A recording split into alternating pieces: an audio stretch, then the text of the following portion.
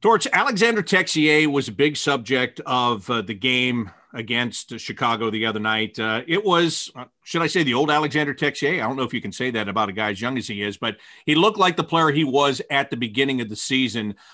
What did you see in him? Why do you think that he had more jump in that game? I just think he's the word I use with him. He just looks freer playing. He looks more in flow, more confident, more relaxed as far as his legs and just his confidence with the puck. And he is playing.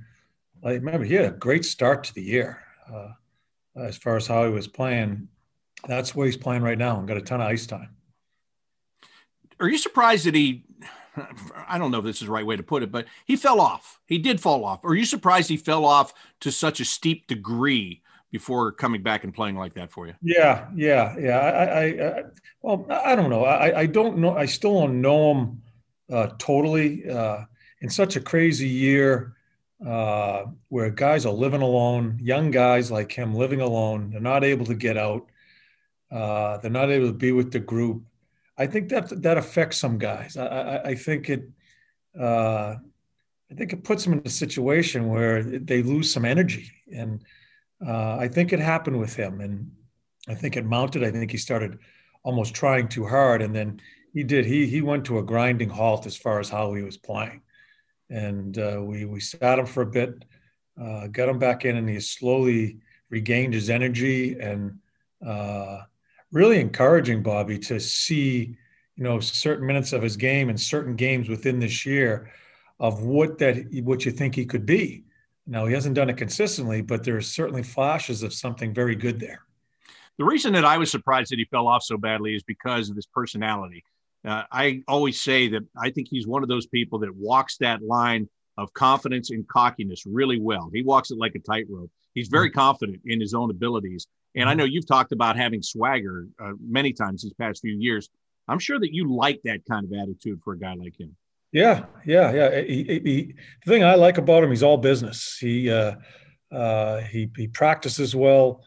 I don't hang out with him after games or after practice, but when I see him, he's very focused on what he's trying to do. And I'm going to keep him at center.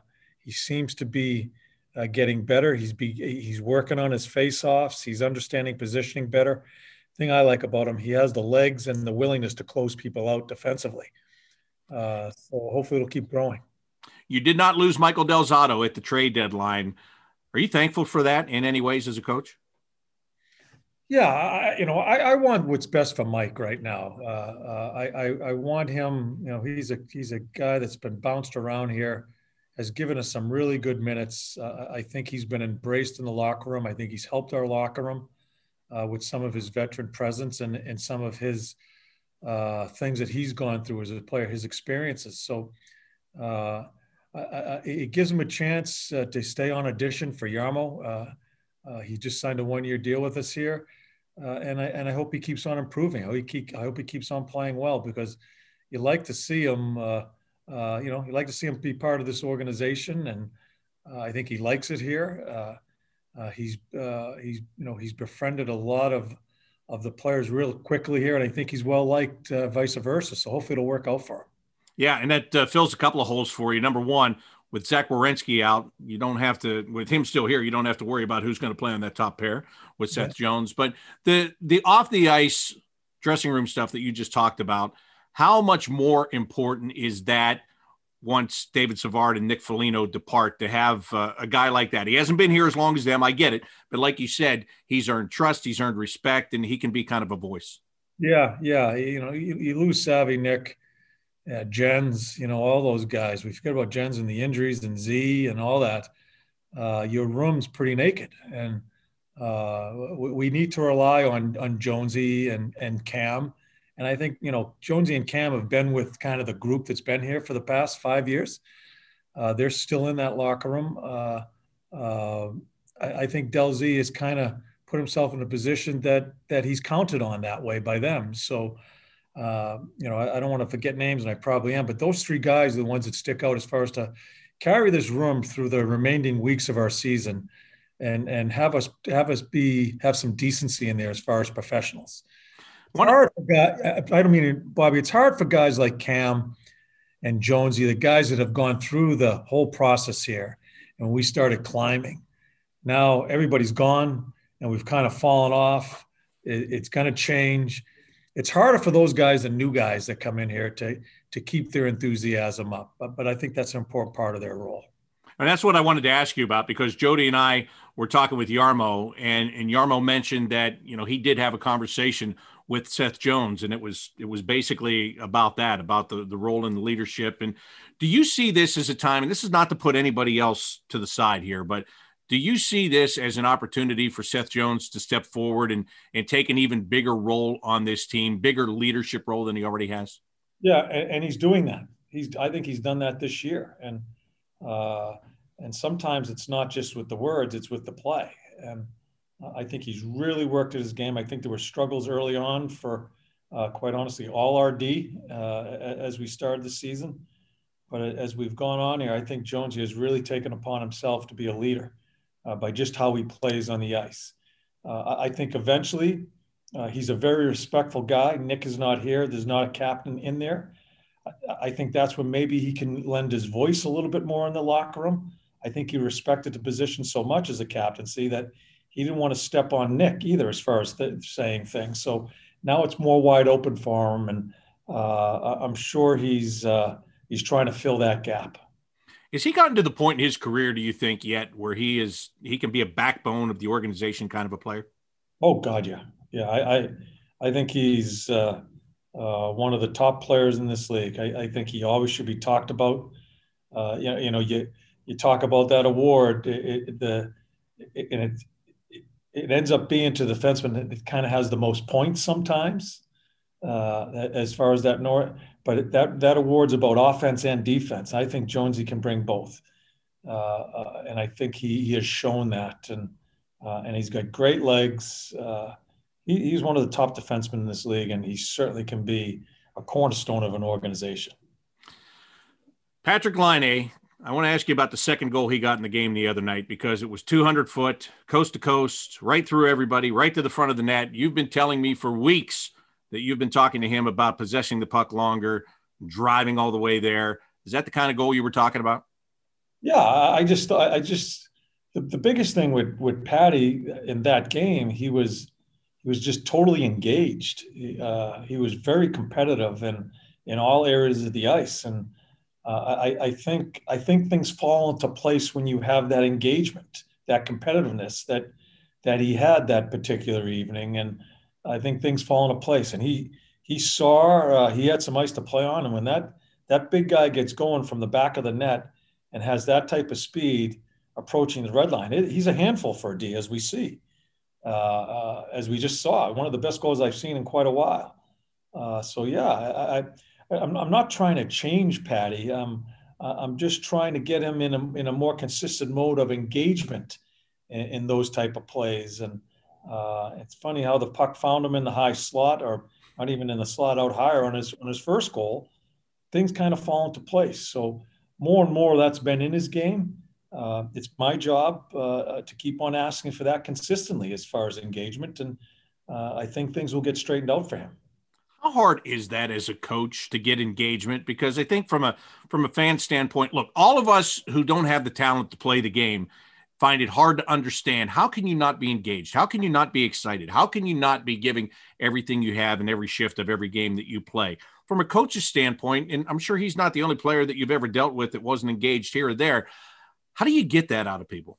Yeah, you know, and a lot of people, it's a big part of coaching. It's a big part of my job is to get the effort out of everybody. And there are so many different personalities in this game, so many different things going on in people's lives that we forget about that sometimes. There's other things going on personally with players, and these are things we've got to kind of weed through as coaches and a coaching staff, and just ask for that total effort on a game night and on a practice day. We don't have them much. You don't have them long. We only have them for about an hour and a half in a day of a practice and 2.5 hours of a game night. And I don't think it's too much to ask, but there's certainly other things that come into play. That's the challenge that we try to put to our players each and every day. Be the best you can be. And we're going to keep on asking you that. How many times in your career have you gotten on a guy or yelled at him, wrote him about something, needled him when you didn't know what those other things were that are going on? Because sometimes that's the hard thing to find out. Sometimes Absolutely. Guys are quiet about it. Sometimes the teammates know, but it doesn't get to the coaching staff. How do you find those things out? And have you dealt with that where maybe you're riding a guy and then 10 minutes later you find out, you got to go, oh my goodness, I'm sorry. Yeah. I get mad because they should feel comfortable enough to come and talk to me. Like I've said to you many times, Bobby, the most important part of my job sometimes versus the hockey player is developing the person. That's something I take a lot of pride in and a lot of thought in developing the person. I am very fortunate to be in a position to develop people. I'm doing it in a locker room, which is a pretty cool place to be doing it in. I need the information. I need the two-way communication. I think a lot of times I get put in a box that I'm not listening, that I won't listen. I want to listen. I want players to come and talk to me. And so it has happened many times in my career where I find out a week later after we've gone at it pretty good that a certain thing was going on in this kid's personal life. And it breaks my heart. But I get mad at the player even more because he won't talk to me. And just basically he doesn't have to give me all his personal information, but deal with me a little bit that this is, I'm having some problems here. Okay, then we'll help. I want to help. That's what my biggest goal is, to help the person. And there may be some avenues we go down that he may not like when I'm trying to help him, but that's my goal, is to help the person, to turn him into the best person he can be and the best player can be to help this team win. As you're getting here toward the end of the season and you're going to have more young guys around and playing in games and all that, I'm just thinking about this. Do you feel that younger players are intimidated by you at all? I don't think it's so much intimidated by me. I think they're intimidated by the position, by the title of the position. I think it's a little bit of Neanderthal thinking back in the days when a player couldn't even come near the coach's office. And that happened in our game. It's happened in our game where you can't go to the coach. You're not supposed to talk to him. And it's like the coach is talking down to the player. I have never gone about my business that way. I am very direct. I am very honest because I think the player deserves the honesty each and every day when it's needed, because I think I'd be doing it an injustice if I was not honest with him about situations. And I think sometimes when some of the things come at you and you didn't expect it to be that honest, it turns you into, well, I'm not going to go there. But that's how it works. That's how you develop a relationship, is to come back and say, you know what, but I disagree with this, or, just to have that two-way street. And that's how you develop relationships. And there may be some conflict in it and arguing. I think if there is some of that, then both parties are being honest. I do think that's when you see there's some honesty. And I love living in that world. I love being part of those conversations, because I think at the end of the day, or at the end of the month, or the end of the week, or whatever, how long it takes, you become closer. And that's our job, is to kind of fit so we can work as a team here. And that'll never change with me. I'm going to be totally honest all the time, and I want the same honesty coming back. The reason I ask you that is because Josh Dunn is coming into your lineup tonight. And if I'm him and I'm coming right out of college and I know the reputation of John Tortorella, first of all, I'm nervous about playing in the National Hockey League, but I might be a little bit nervous about dealing with John Tortorella. That's why I ask it, because you're going to face a lot of guys like this. But here you are giving another young guy a chance. This is much like Eric Robinson a couple of years ago, although, your team was on a different trajectory at that time. But I know you still enjoy giving these guys opportunity, don't you? Yeah. First time I met Josh was I had just finished working out the other day, and I went down to the Lexus lounge there to get breakfast, grabbed my breakfast, sitting there in my office eating. I have a mouthful of eggs, and who walks in my office is Josh, and wanted to introduce himself. I loved it.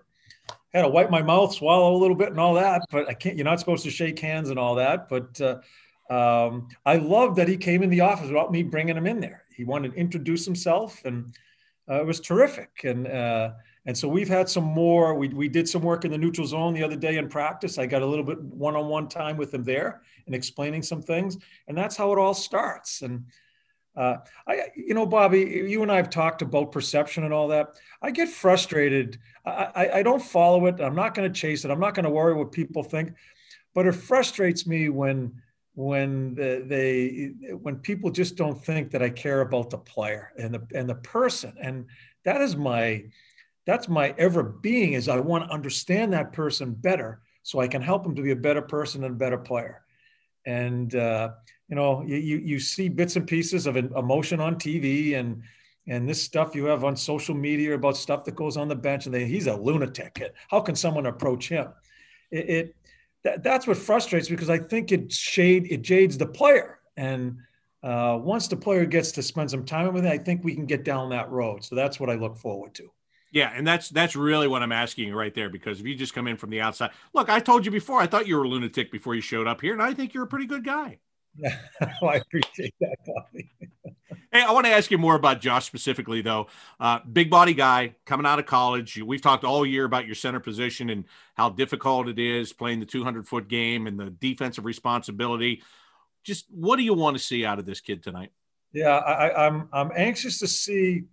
I look at different things. I just don't look at the skill and can he skate and all that. I want to see just his mannerisms. I do. I like watching them when they don't think they're being watched. I certainly want to see him play and all that, all the stuff that comes with it. I just want to see how he carries himself on the ice. This is a pretty big moment for him. It's not a great situation where a team that's, kind of finishing the year out, but it gives him he's not thinking about that, because we just tried to find him here in the locker room.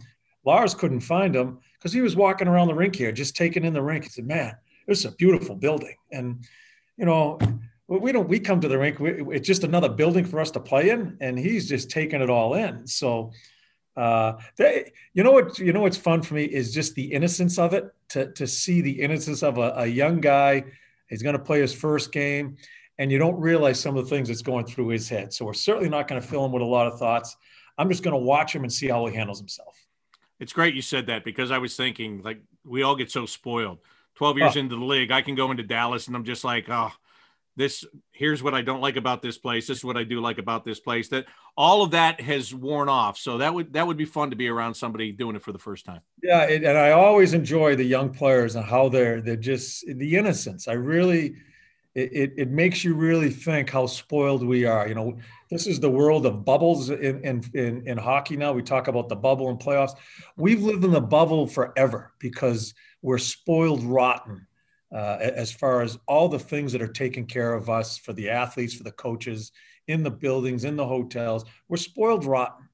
And I think sometimes we do an injustice to the thinking of some of these athletes, because they think this is the real world. Wake up. Yeah, exactly. Hey, and just one more thing about him too. He comes from a hockey family, so he's got a good hockey background, and he's coming out of college at Clarkson. You and I have talked before about how different college players are today as they were back in the day. I remember when I first got in the American Hockey League, all the guys that played junior hockey, they teased the college guys, and it was looked at like it was not the right path to take to get to the NHL. It's much different today, especially this year, because college hockey played and they got their season in. So this guy's been going for months. Yeah. It's so true. That has totally changed as far as the avenues getting to the National Hockey League. And I'm happy for him. Seems, it's a big body up the middle. I'm anxious to see him play, because that could be a big plus as Jarmo keeps on charting out the future of this organization. And it gives us, although it's in a lousy time, but it gives us the opportunity to look at some of these things now as Jarmo starts planning how he's going to go about this. All right, Torts, thank you very much. Good luck against the Stars, and I'll talk to you in a couple of days from Florida. Okay, Bobby, be well.